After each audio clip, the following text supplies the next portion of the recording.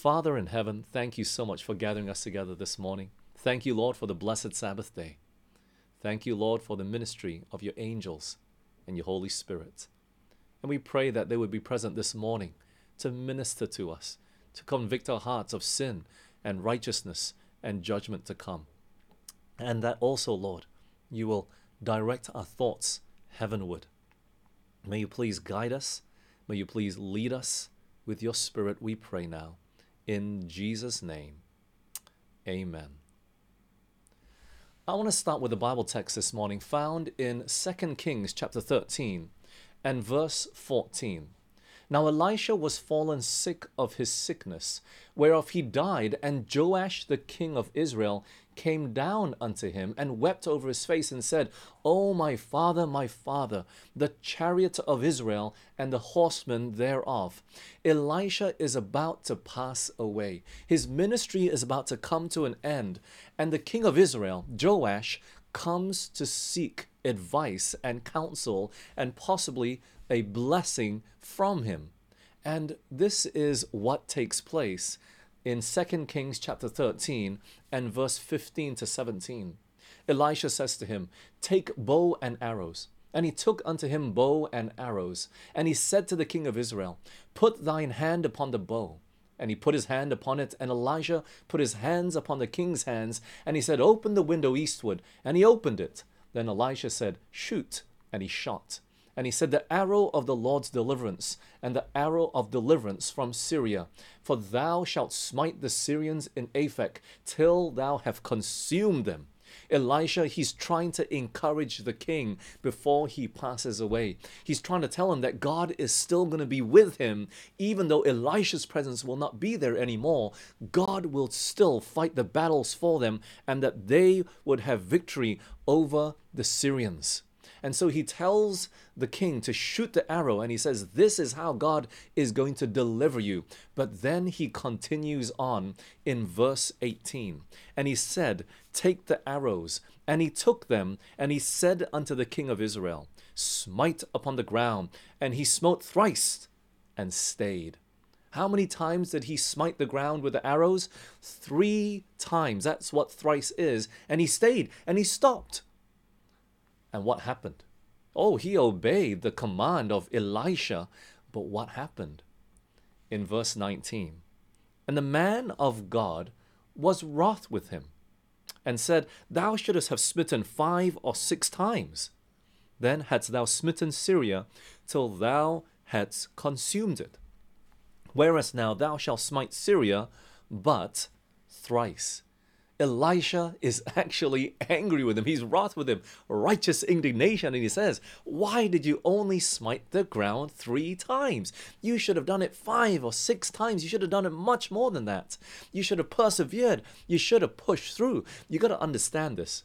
You know, I've always wondered why Elisha seemed to be so hard on King Joash here. But he's like, smite the ground. And he takes the arrows and he goes, that's it. 3 strikes on the ground does not take much. He's already shown that the arrow is the object lesson, the promise that God is going to deliver the Israelites from the Syrians. But all he does is he takes those arrows and he hits it 3 times. What should you have done if the prophet said to you, I want you to smite the ground? I'll tell you what I would have done. And then I would have looked at Elisha. You know what I mean? I would have looked at him and said, when shall I stop? Right? But he didn't. He just did it 3 times. And then he stopped. And Elisha was annoyed with him. He was angry at him. You should have done it much more times than that. He should have persevered. He should have pushed through. He should have had more zeal or energy in what Elisha was asking him to do. Friends, God is looking for men and women today who will push, who will attempt much, who will go beyond a simple command and do much, much more, not because it was simply commanded of them, but because of the zeal that they have for God. Look at what it says here in Ministry of Healing, 497, paragraph 1. Christian life is more than many take it to be. It does not consist wholly in gentleness, patience, meekness, and kindliness. Do you see that? The Christian life is much more than many of us imagine it to be. It's not just about being a nice person. It doesn't talk about just being just gentle and patient and meek and kind. Friends, what is this referring to? This is the fruits of the Spirit that we find in Galatians 5:22 and 23. It's love, joy, peace, long-suffering, gentleness, right? Goodness, faith, meekness, temperance. Against such there's no law. What we're told here in the pen of inspiration is the Christian life is much more than that. Look, I'm not saying that we should just forget these Christian graces that are important, but she's saying it doesn't consist wholly in just this. Let's continue that quote. Ministry of Healing 497, paragraph 1. These graces are essential. What is essential? They are necessary. You cannot do without them. They are very, very important. But there is need also of courage, force, energy, and perseverance. What else is needed? Not just these fruits of the Spirit, but we need courage and force and energy and perseverance. You know, when we think of the Christian, we think of meek Moses. We think of gentle Jesus. We think of all these fruits of the Spirit. And whilst they are important and essential, we must build upon that and go beyond just the fruit of the Spirit. We need courage. We need force. We need energy.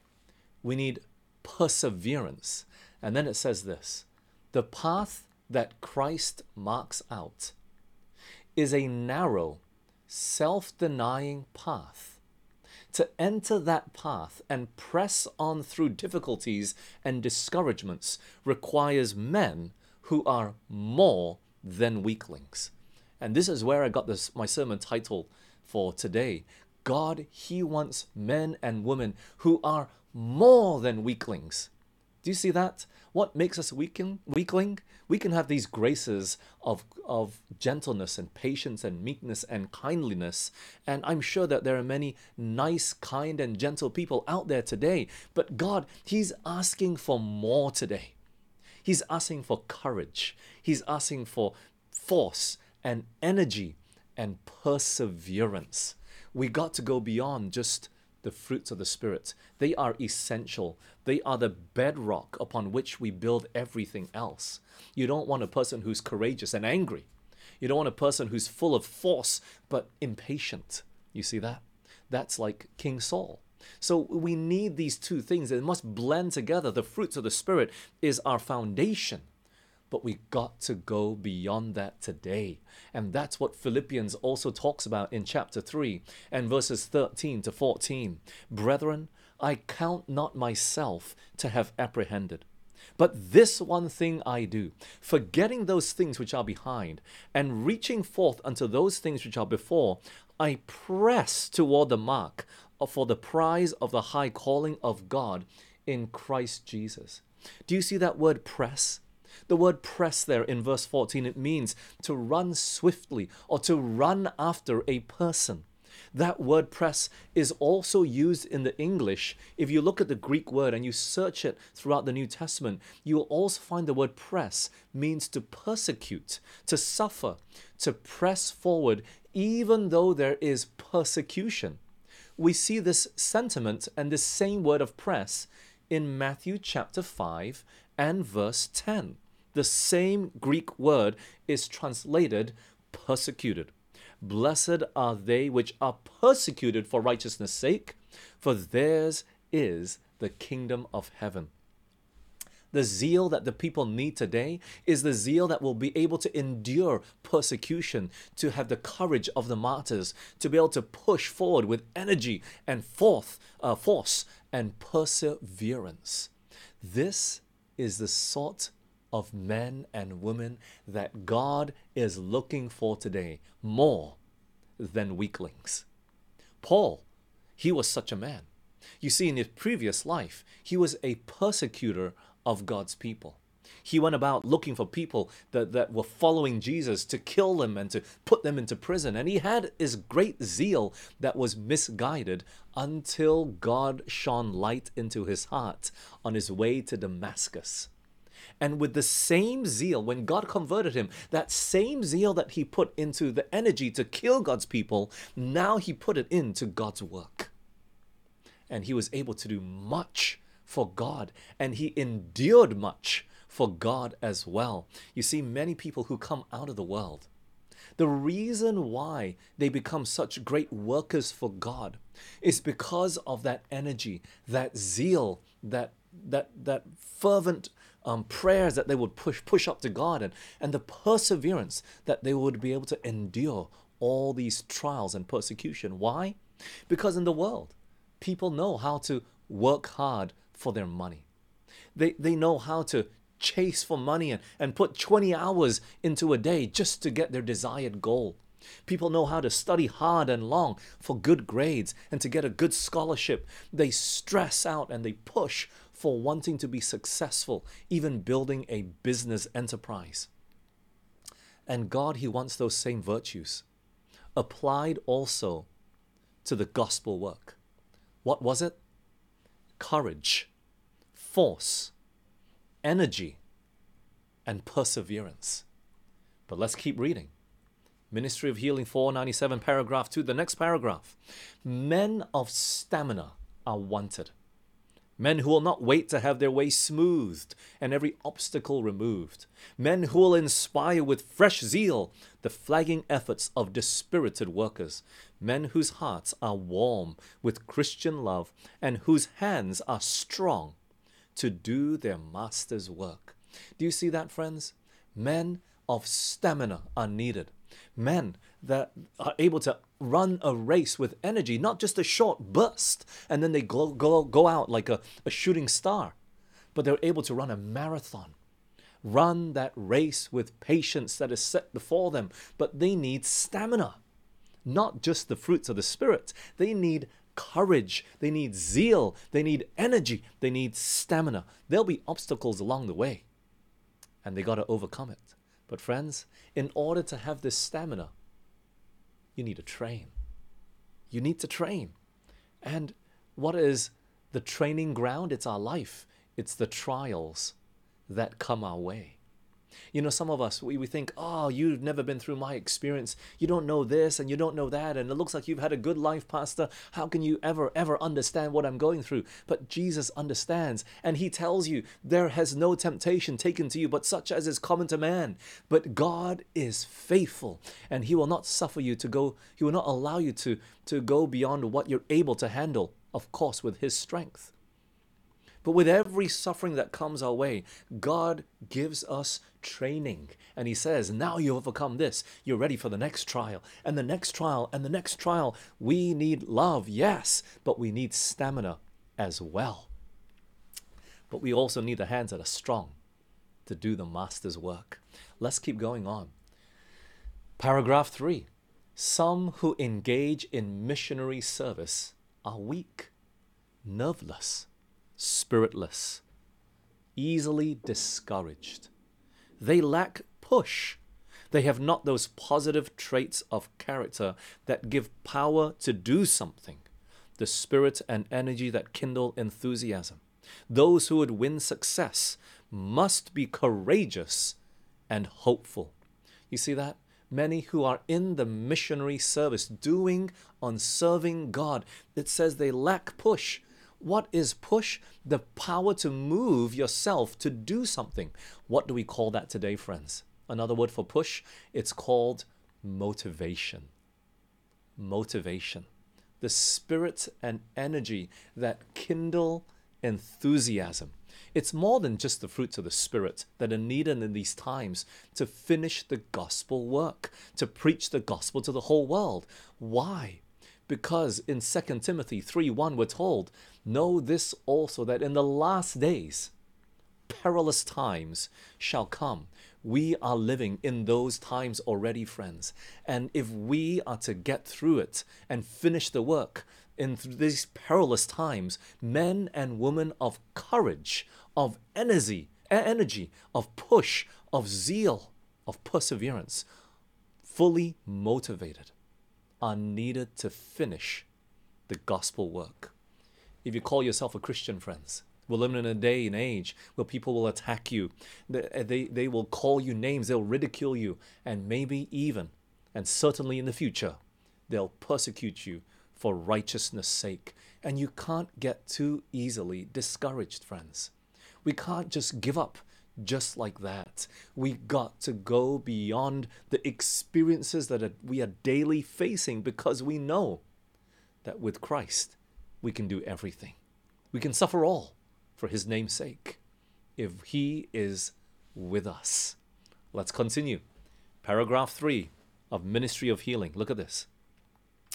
They should cultivate not only the passive, but the active virtues, while they are to give the soft answer that turneth away wrath. They must possess the courage of what? A hero, to resist evil, with the charity that endures all things. They need the force of character that will make their influence a positive power. Friends, we must cultivate these passive virtues, but also these active virtues as well. You know what cultivate is? It sounds like growing crops. It must be cultivated. It must be attended to. We must push ourselves. We've got to train. We've got to develop it. It doesn't come just like that. Too many of us, we are weak. We are nice. We are gentle. We are loving. But we are weak Christians. Christ, he's calling us to stand up and be counted today in the gospel work. We must have the courage of a hero to resist evil. And then it continues. Some have no firmness of character. Their plans and purposes have no definite form and consistency. They are of but little practical use in the world. Do you see that? This weakness, indecision, and inefficiency should and must be overcome. There is in true Christian character an indomitableness that cannot be molded or subdued by adverse or difficult circumstances. That's like persecution and trials. We must have moral backbone, an integrity that cannot be flattered, bribed, or terrified. You know, when I read this quote, it reminds me of Daniel in the lion's den. It also reminds me of Daniel standing in the king's court, being made the prime minister of the most powerful nation in the world at that time, and then being conquered by Medo-Persia, and also being made the prime minister as well. Daniel, he was a good and rich man. He lived a comfortable lifestyle, but he didn't allow any of that to make his faithfulness to God any less dim. When the law from the Medo-Persians came in, he still, with firmness of character and courage and enthusiasm, still prayed to God 3 times a day. We need men like Daniel today. Not only should we be studying his prophecies, we should be modeling his life as well. A man of courage, even in the face of a lion's den. Friends, no circumstance changed his outlook and his faithfulness to God. He was faithful even to death. We must have plans and purposes that have a definite form. And when we have this, then we have a goal to aim for. We have a purpose of which we are living today as Christians. What is your goal, friends? Apart from just, okay, I got to make sure I read the Bible every day. A noble aim, yes. Instead of just saying, I got to pray today. What is your goal apart from that? Have you told God, this year, I want to give a Bible study? And when you pray that sort of prayer, with what sort of energy and perseverance do you move forward when you go to church, when you go to care group, when you meet people on the street? God, is this the person that you want me to study with? It gives you a definite aim. And just as you have an aim in your career, I want to retire by the age of 40. I want to earn 10 million. I want to open my own business. I want this and I want that. We have aims in our lives. What's your aim spiritually? We must have a definite aim. But then it continues. Ministry of Healing, 498, paragraph 3. Many who are qualified to do excellent work accomplish little. Why? Because they attempt little. Thousands pass through life as if they had no great object for which to live, no high standard to reach. You see, we have to have an aim, friends. One reason for this is the low estimate which they place upon themselves. Christ paid an infinite price for us, and according to the price paid, he desires us to value ourselves. The reason why we accomplish so little is because we attempt little. We have no aim. We have no goal. But then at the end, it also says what? We place a low estimate upon ourselves. We sell ourselves short. We tell ourselves, I can't do this. I can't do that. We say things like, I tried and it doesn't work. There were no results. People weren't interested. We get discouraged. We get easily discouraged. And in God's work, we say things like, oh, I tried preaching and it was a disaster. I've done it for a really long time, and I haven't done it, pardon me, for a really long time, and I can't remember how to do it. And so when we see the need, we tell ourselves that someone else has to rise up and fill that need. It's not me, God, not me. Send someone else. And we tell the Lord to pick somebody else apart from ourselves. And we place upon our own selves a low estimate. And we just simply say, I can't do it. Or, I have no time. You know, I want to share some experiences about what I've gone through and, the things that I've had to do to push. When it came to preaching, I remember when I was studying in theology school, and I tell this story every year to the SALT students. But I still remember we had to take this class called Speech and Homiletics, learning how to preach, how to say and how to speak, and, your hands and how to use them and different things. And at the end of the class, we were graded on 2 sermons. We had to preach 7-minute sermons. So you know where we got our curriculum from for the 7-minute sermons. But, in my 7-minute sermon, I made an appeal.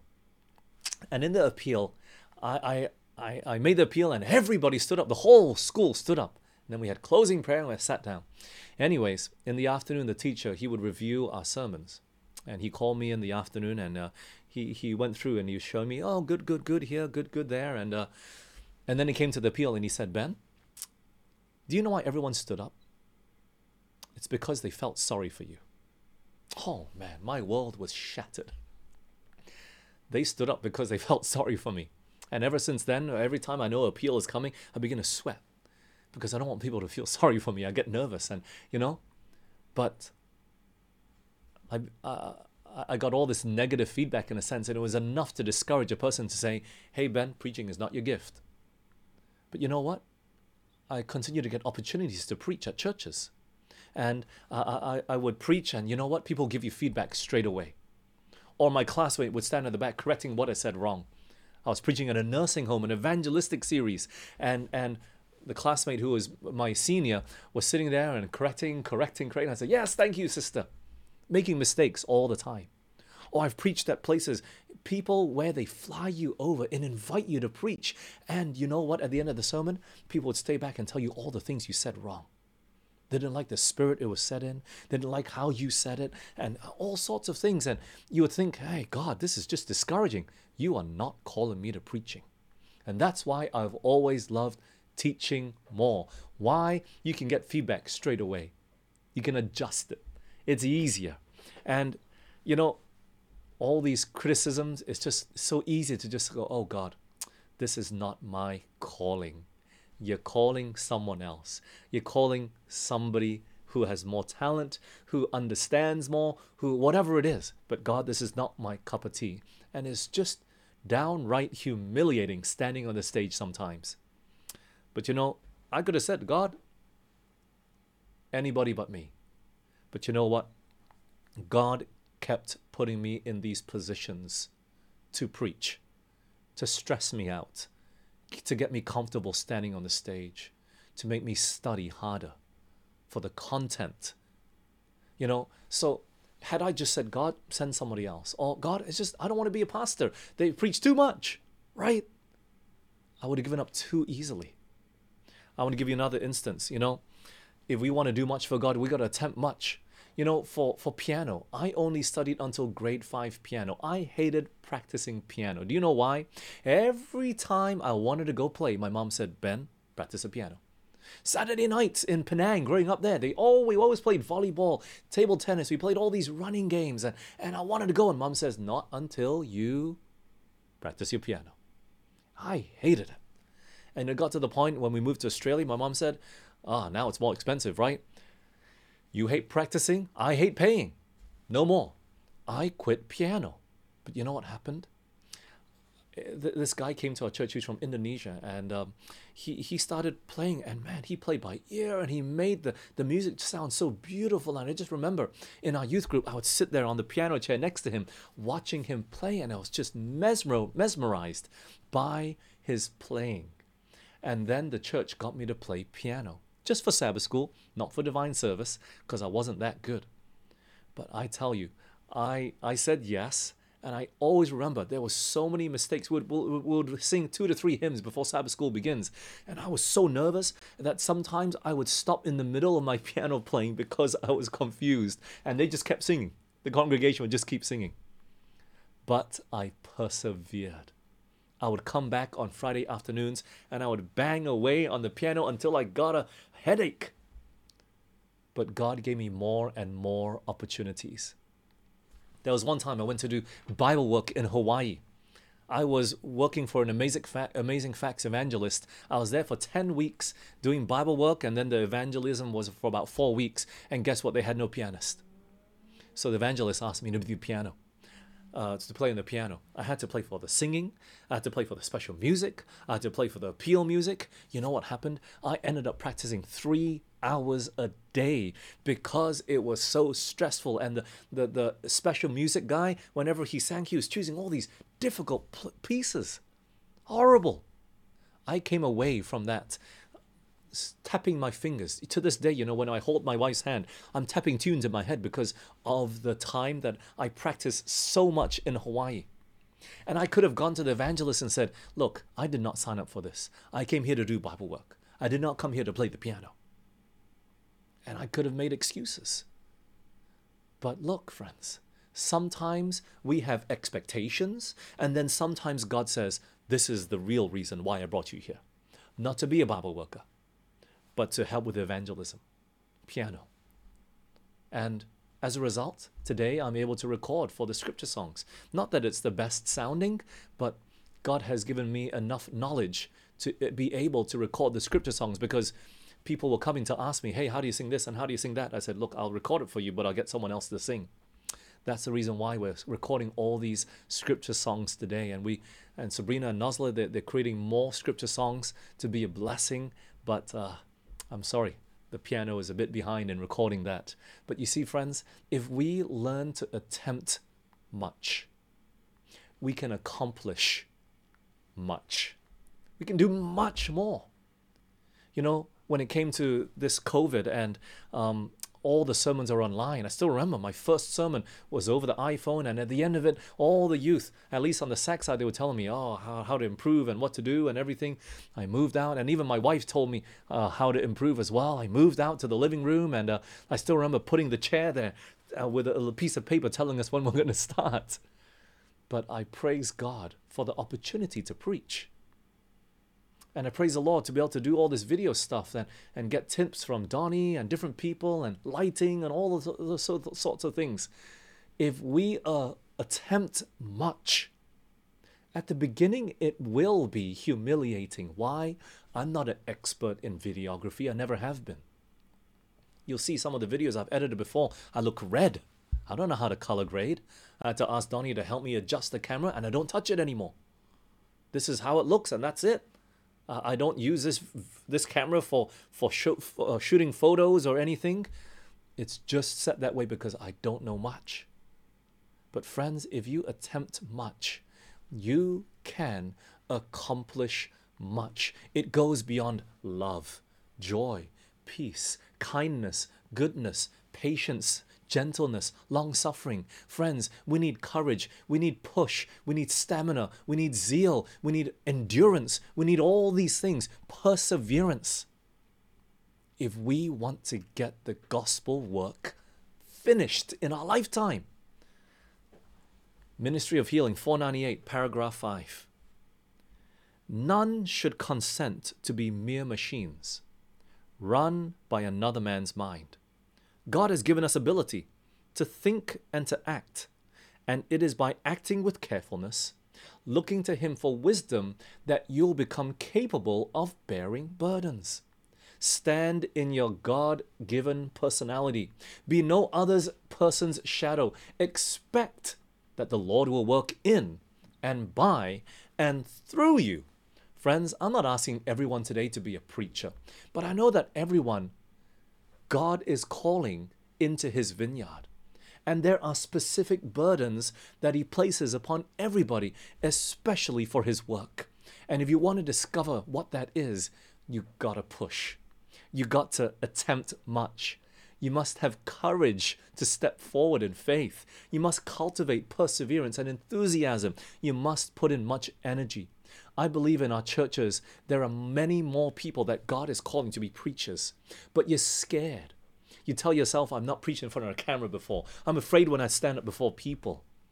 But friends, I know that God is placing this burden of preaching the three angels' messages to much more people than just specialists who've been quote unquote trained in theology schools.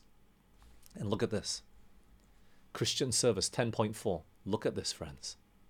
To everyone, work has been allotted. Everybody. And no one can be a substitute for another. Each one has a mission of wonderful importance, which he cannot neglect or ignore, as the fulfillment of it involves the weal of some soul, and the neglect of it the woe of one for whom Christ has died. Everybody has work allotted to them by God. What is your aim as a Christian? Has God given you a definite aim for which you should live that life in faithful service to Him? Do you know what He's called you to? Have you attempted much? Or has at every turn when the pastor comes or the elder comes, you say, not now, I'm not ready. I'm not called to this. I'm too scared. Give me another year. Give me another 2 years. Friends, we got to stop throwing out excuses. We got to be courageous to attempt much for God. I'm not qualified. You know, even with the Sabbath school, I've had a lot on my plate with preaching twice a week. The preparation that it takes to preach online is different than having to stand up before the people. I don't know why. It's not as much preparation for some reason. But, you know, when Singi, our Sabbath school superintendent on Sackside, asked me to teach 2 Corinthians, I said, okay, this time. And as I attempted much, God, He gave me more blessing. Not because I was trained in theology school. I had to go and sit down and write out my commentary from the beginning because I've not been attending much of the Sabbath schools. You see, we got to learn to attempt much. Everybody has a role. So when your Sabbath school teachers ask you to come and teach, when the elders come and ask you to preach, when the nominating committee asks you to take up a position, trust that God has His plan and His reason. Not because there was no one else in the church. Not because you're the only youth there. Not because you're the only pianist and there's no one else. God has His reasons, friends. And we need help with Pathfinders. There are some that said, oh, we haven't done Pathfinders in a long time. You know, you've been Master Guides 10 years ago. But we got to attempt much, friends. We don't know how God is going to bless.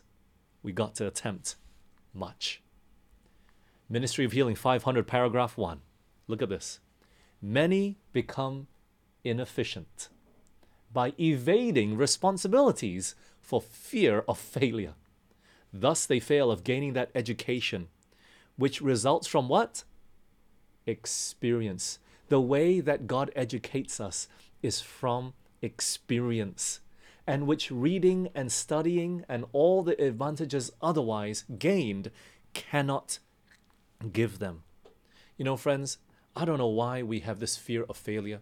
Maybe we don't like to be ridiculed. Maybe we don't like to be made fun of. Maybe we don't like to get feedback from our sermon. You know, I don't know what it is, but there is this sort of education that can only be gained by experience, which means all the devotions that you have in the world, all the time that you have in prayer, all the time that you have reading the Bible, all the time that you have reading the Spirit of Prophecy is not enough. There is a sort of education that can only be gained by experience. You know, she says that as a result, we fail of gaining that education that results from experience. Even a study of the Bible can only take us thus far. You know, in the last verse of the book of Daniel, we're given similar counsel. You know what it says? Daniel 12:13. It says, "But go thy way till the end be," speaking to Daniel, "for you shall rest, Daniel, but you will stand in your lot at the end of days." Daniel would stand in his lot, a lot that was appointed by God, a lot that only he could fulfill, a lot that no one else has ever been asked to fill. We all have similar position in Christ's ministry today. And he wants you to stand in your lot. He wants you to attempt much. He wants you to have an aim for which you are living as a Christian. More than just going to church, coming together for care group on Fridays, and that's it. He wants you to have an aim for which that you can pray for, you can study for, and you can put and bend all your energies for. Friends, Ellen White was such a person. And if anybody had excuses, it was her. You know, we have this testimonies reading for the church, through the World Church. If you've never read Testimonies for the Church, you got to start with volume 1. It talks much about her life. But she was hit by a stone at a young age, and it was so bad that when the father came back from his work a few weeks later, he couldn't even recognize his daughter anymore. She was deformed, she was weak, she couldn't even finish high school. She was sick much of the time. But here we are talking about a woman that lived a long time beyond the years that she should have lived, 80 plus years. Wrote many, many books. And I was just reading this past week, she would speak 24 sermons in a space of 6 weeks. Or maybe it was 4 weeks. It was about 6 sermons a week. We're talking about the weakest of the weak that God sent in our day and age. She would write pamphlets and articles. She would do so much and be a blessing to so many people. And then she had 4 kids to raise as well, and she had to leave them behind many times, and she had motherly instincts. She told the people, it's not because I don't like to be a mother or because I'm heartless or because I'm sick of having children. No, she missed her children dearly, but even then she attempted much for God and for his work. She gave herself no excuse. You know, friends, we got to have a definite aim. I have an aim of 30 baptisms. You know, many of you know that. I've never accomplished it in 1 year. But it drives the work that I do. It gives me a vision and a sense of mission. And, you know, I have an aim so that if I can attempt much, I don't know what God will give me. But I pray one day he'll answer that prayer. But this day and age, friends, what is needed to finish the gospel work and preach it to the whole world in our lifetime is not just the fruits of the Spirit. We need men and women who are courageous, who are willing to stand up and be counted. Because there's coming a time of trouble such as never was ever since there was a nation. And the people that are going to go through it unscathed, to be able to preach in times of crisis, like Paul when he's in prison and standing before Nero, the judge. We need men and women of courage endurance, stamina, who will push, who have a definite aim. And friends, even through persecution, they are going to stand up and be counted. Today, the signs are all there. This time of pandemic, we need it even more. Pastors, give yourselves a challenge to preach every week. Every week. Lay members, challenge yourselves to study the Bible with somebody. We have a challenge now from the church, Discipleship Handbook. Find a partner and study it together and grow together. You must have a definite aim. And even though you don't reach it, even though you don't get through it, maybe some of you had a definite aim of 40 days and you tell yourself, I've got to aim for that. And even though you don't finish it, at least you got through some of it, which you would have never had if you didn't even join at all. Are you with me? The blessings that come with having a definite aim is inestimable. You can't estimate it. We need the oil of love, joy, and peace today, friends. But we need courage, energy, push, and perseverance, and enthusiasm to carry the work even further today. And now is the time to take the gospel message, the three angels' messages, even further than we've ever taken it before. Then we can arrive at that point like Paul and say, we have preached the gospel to every creature.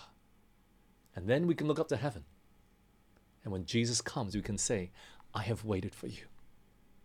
I've worked long and hard for this day. And we will hear the blessed words, enter thou into the joy of the Lord.